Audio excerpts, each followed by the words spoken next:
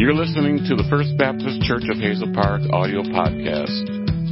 We hope that this podcast is a helpful resource in your daily walk with Christ. Now, here's today's sermon. All right, well, if you would turn with me to Genesis chapter 35. Genesis chapter 35. As I mentioned this morning, tonight I plan to bring to a close the series on the patriarchs. And we will come back to the book of Genesis at some point when the Lord leads and when the Lord allows, and hopefully finish out the book eventually. We've kind of divided it into three sections. And so we're going to begin here in chapter 35, verse number 1. Hopefully we'll cover the whole chapter tonight. That's the plan. The Bible says in verse number 1, Genesis chapter 35, verse 1, "And God said to Jacob, Arise and go to Bethel, and dwell there, and make there an altar unto God that appeared unto thee when thou fleddest from the face of Esau thy brother. And Jacob said unto his household, and to all them that were with him, Put away the strange gods that are among you, and be clean, and change your garments. And let us arise and go up to Bethel. And I will make there an altar unto God, who answered me in the day of my distress, and was with me in the day which I went. And they gave unto Jacob all the strange gods which were in their hand, and all the earrings which were in their ears. And Jacob hid them under the oak which was by Shechem. And they journeyed, and the terror of God was upon the cities that were round about them. And Jacob did not pursue after they did not pursue after the sons of Jacob." Now, this isn't the first time that God had told Jacob to go to Bethel. Back in chapter 31, verse 13, God had told Jacob to go to Bethel. And now a lot has happened since he left Laban. The Bible tells us he was in a land called Padan Aram. And you may remember that Laban caught up to Jacob in a place called Gilead.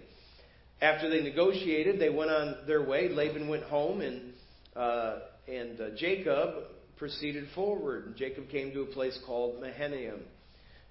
There he received a visit from God's angels.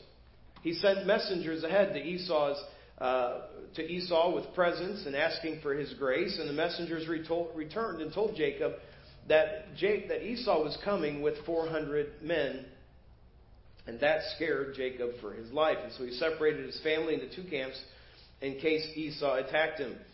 But when they finally met there, it was 20 years from the time that it was over 20 years from the time that Esau promised to kill Jacob.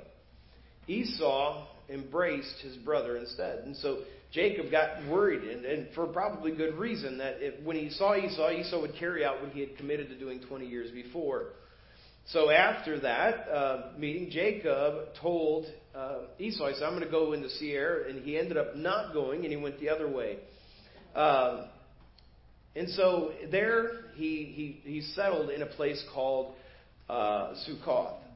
And there he bought land. He built a house. He built barns for his cattle. Now, we're not told why he did this, but I wonder if he thought at this point, I don't need to follow God's plan anymore. We know God had told him in chapter 31 to go to Bethel. But yet he stops, and probably for about a period of 10 years, it probably took him 10 years before he got to where God had told him to go there in Bethel, as we'll see in this chapter. Then he left Sukkoth and moved to Shechem. Well, if you remember from last time, just a few weeks back, his time in Shechem didn't end well. And his daughter Dinah was defiled, and his sons committed mass murder there in the city in retaliation.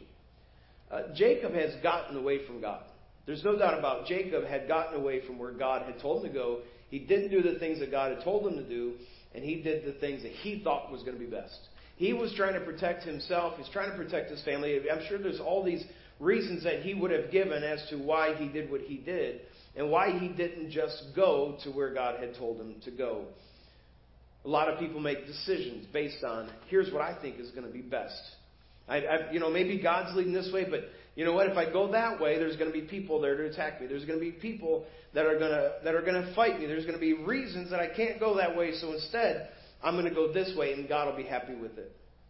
The best place to be, Ed Massey, my youth pastor, he told me, he said, "Stephen, the best place for you to be is in the center of God's will. That's the safest place for you to be. You may have reasons you think somewhere else is safer, but it's not the case. The best place and the safest place is there in the center of God's will." So we see here in the first couple of verses that God shows His grace again.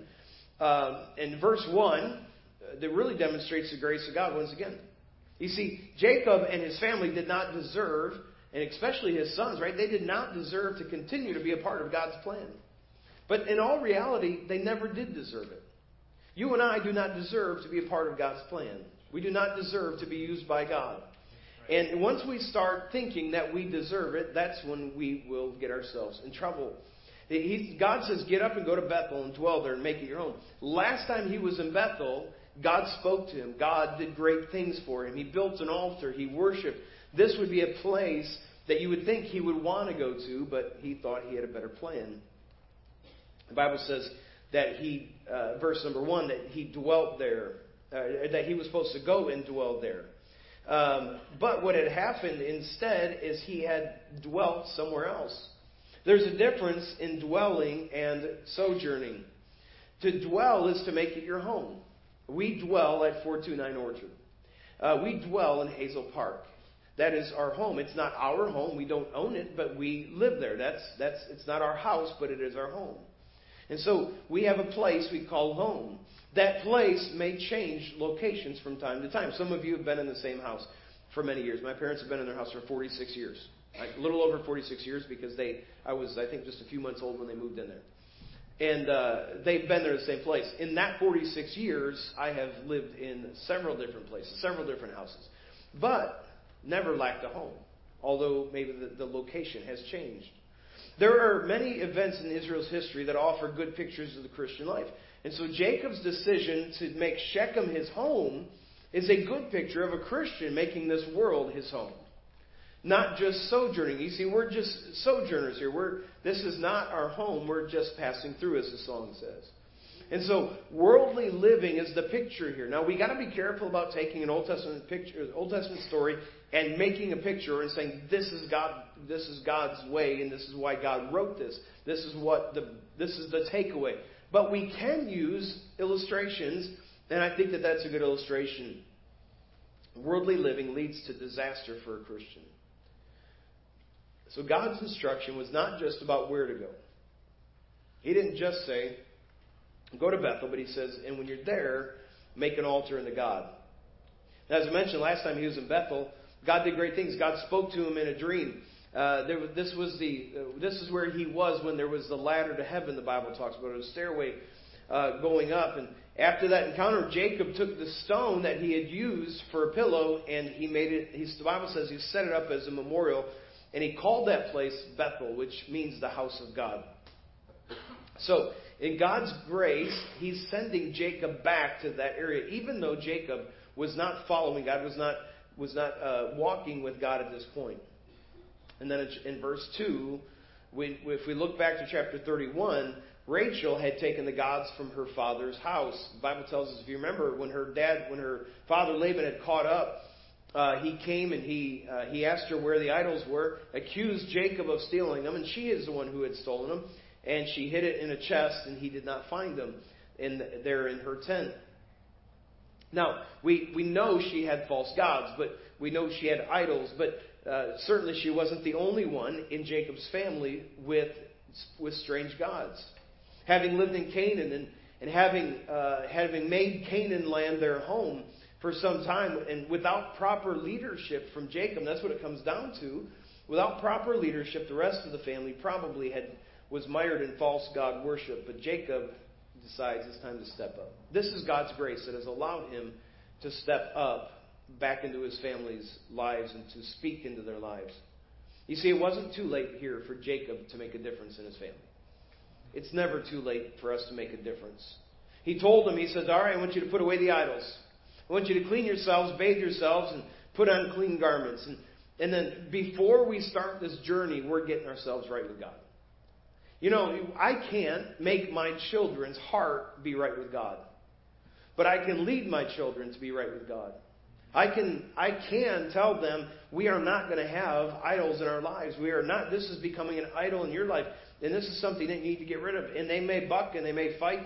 But we have a responsibility to cleanse our homes, especially as fathers. And so he said, we're not going to wait for another day. We're not going to begin the trip, and when we get there, we'll clean ourselves up. He said, before we begin this trip, we are going to clean things up. We're going to clean up, and we're going to follow God's will. Then when we get to verse 3, we see that there's a plan to worship again. He says in verse 3, let us rise up, go to Bethel, and I'll make there an altar to God. I've already read verses 3 through 5. Let me read verse 6. So Jacob came to Luz, which is in the land of Canaan. If you go back and see chapter 31, we find that Luz is the name of the city that Jacob named Bethel. And the Bible says, and he and all the people that were with him, and he built there an altar and called the place El Bethel, because there God appeared unto him when he fled from the face of his brother. But Deborah, Rebekah's nurse, died, and she was buried beneath Bethel under an oak, and the name of it was called Elon Bakuth. Jacob's leadership was not just rule-making. He didn't just say, listen, guys, here's what we're going to do. Well, why, Dad? Why do we have to do that? Because I said so. That's not the way Jacob led at this point. He gave the reasons that they were going to clean things up. He says, we're going to worship God, the one who answered me when I cried out in distress and went with me every step of my way. He was preparing this family for worship. His wives, his children, they turned over their strange gods and their earrings. We know strange gods are false idol worship. Now, what makes it a god? We make it a god. Okay, a piece of metal or a piece of wood is not a god on its own. It's a god because somebody made it a god. But the Bible tells us that they had false idol worship. The Bible also tells us here that they gave their earrings. Now, some people would take this verse and they would say, I don't think women should wear earrings. I don't think anybody should wear earrings, because here earrings are associated with idol worship. The problem is Abraham's servant gave earrings to Rebekah. The earrings were not the problem. These earrings, the ones that they turned in, were some type of connection with the false god worship that they were involved with. And so the issue here, the takeaway here, is not that earrings are wrong, because there's nothing biblical to say that earrings are wrong. The issue here is that there was something about these that were associated with idol worship. And I wonder if Jacob, if he's there and his family is bringing him all these things, they're bringing him the idols and the pile's getting bigger and bigger, I wonder if he was surprised. I wonder if he was surprised at how many idols and how many false god earrings and all these things. I wonder if he was surprised how much came. And I wonder how many of us would be surprised if we actually sat down and looked into our family and the things that we have that shouldn't be there. I'm not going to get into that, but I recently, maybe it's the new year, but I sat down and I started going through my credit card bill and seeing what my monthly, I put everything on the credit card to get the points. And so I started just writing down this subscription and this monthly fee and this and that. And I started going through and I was like, wow, we're spending way too much money on these things. But it's a monthly fee and it goes right on the credit card and we don't notice it.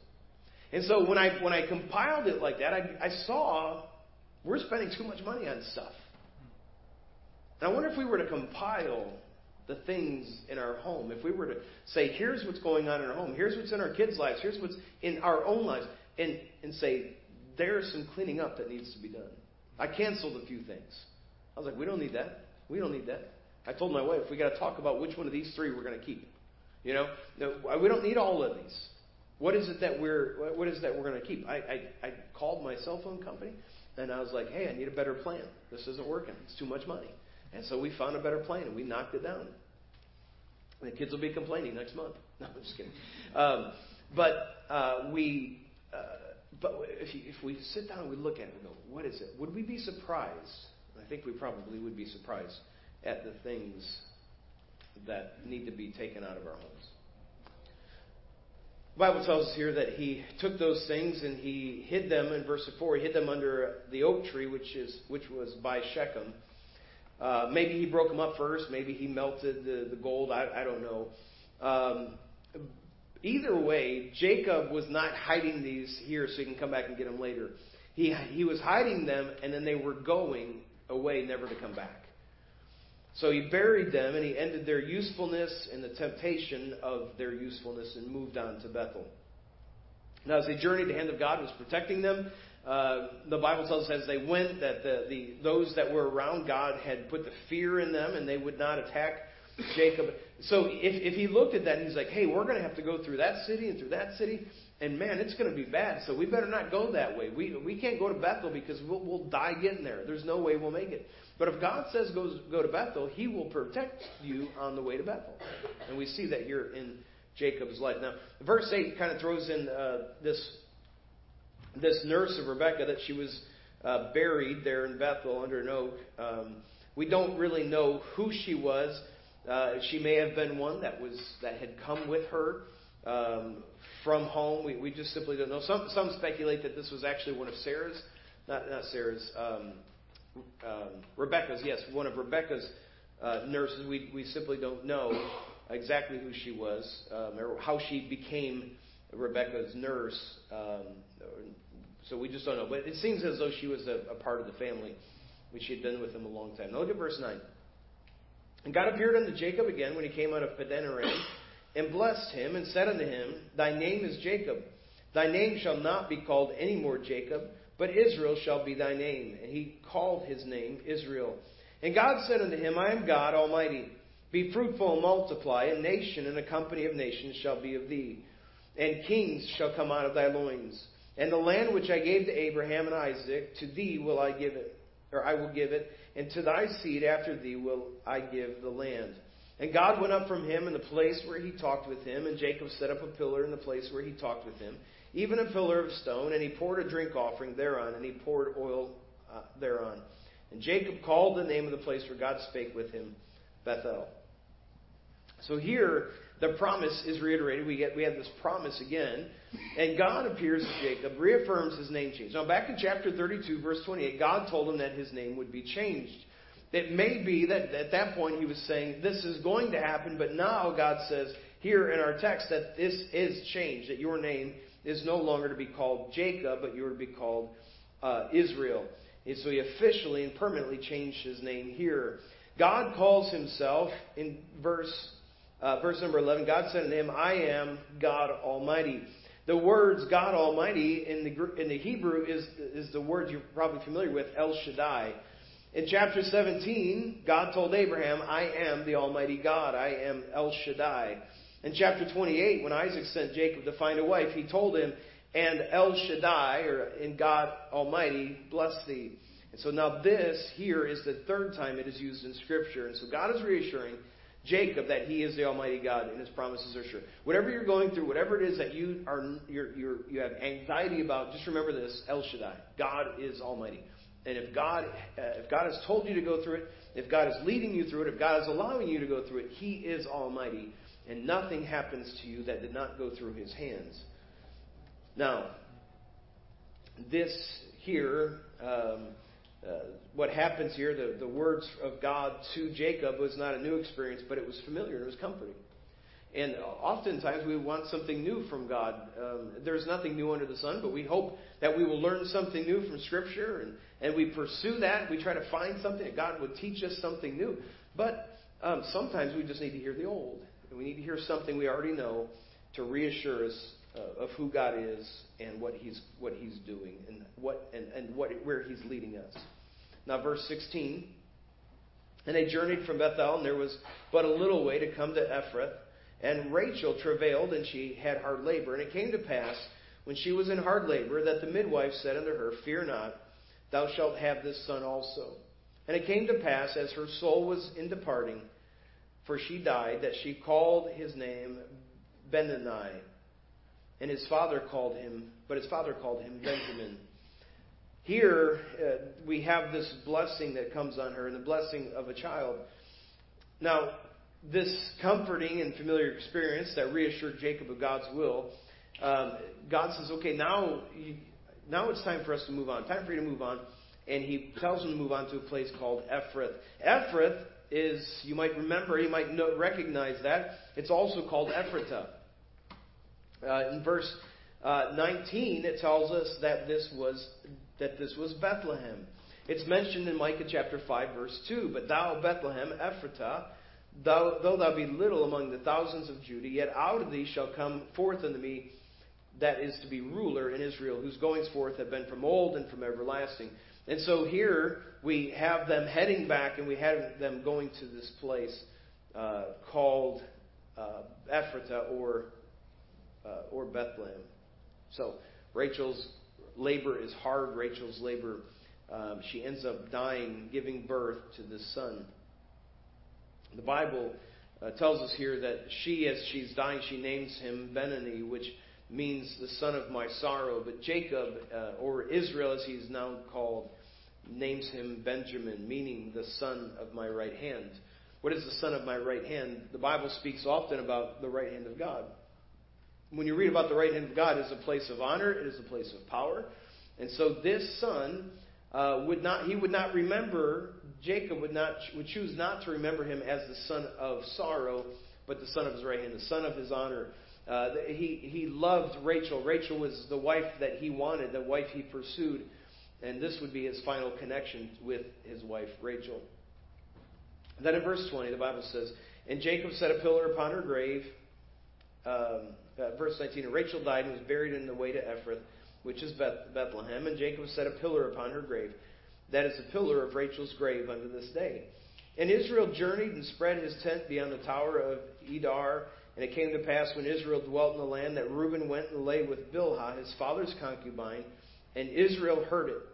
Now the sons of Jacob were 12, the sons of Leah, Reuben, Jacob's firstborn, and Simeon and Levi, and Judah, and Issachar, and Zebulun, the sons of Rachel, Joseph, and Benjamin, the sons of Bilhah, Rachel's handmaid, Dan, and Naphtali, the sons of Zilpah, Leah's handmaid, Gad, and Asher. These are the sons of Jacob, which were born to him in Padanaram. And Jacob came unto Isaac his father, unto Mamre, unto the city of Arba, which is Hebron, where Abraham and Isaac sojourned. And the days of Isaac were 180 years, and Isaac gave up the ghost, and died, and was buried unto his people, being old and full of days, and his sons Esau and Jacob buried him. So here we come to the end of this chapter. Chapter 36 deals with Esau and his descendants and kind of where they went, but we're not going to cover that right now. We're not going to cover that tonight. But really, we see here an end of an era. We've seen Abraham. We see him born. We saw him die. We saw Isaac. We saw him born, and we see him die. Jacob will not die till close to the end of the book of Genesis. But really, here we have the second patriarch that passes away. Reuben, the eldest son of Jacob, so Isaac's grandson, sins and dishonors his father in one of the most personal ways possible. And you might think, well, where did he learn such indulgent actions? And I think we have seen that this family had many of these events in their history. Now, it's not dealt with until Genesis chapter 49. When you read this, it seems a little bit odd that the Bible just says that in verse 22 that it came to pass when Israel dwelt in the land that Reuben went and lay with Bilhah, his father's concubine, and Israel heard it. That's it. He just heard it. It seems as though he didn't deal with it quickly. But in chapter 49, Reuben would lose his birthright because of this sin. His birthright would be passed into, instead of to him, it would be passed to Joseph's two sons, Ephraim and Manasseh. Simeon and Levi had also sinned by leading the massacre of the Shechemite men.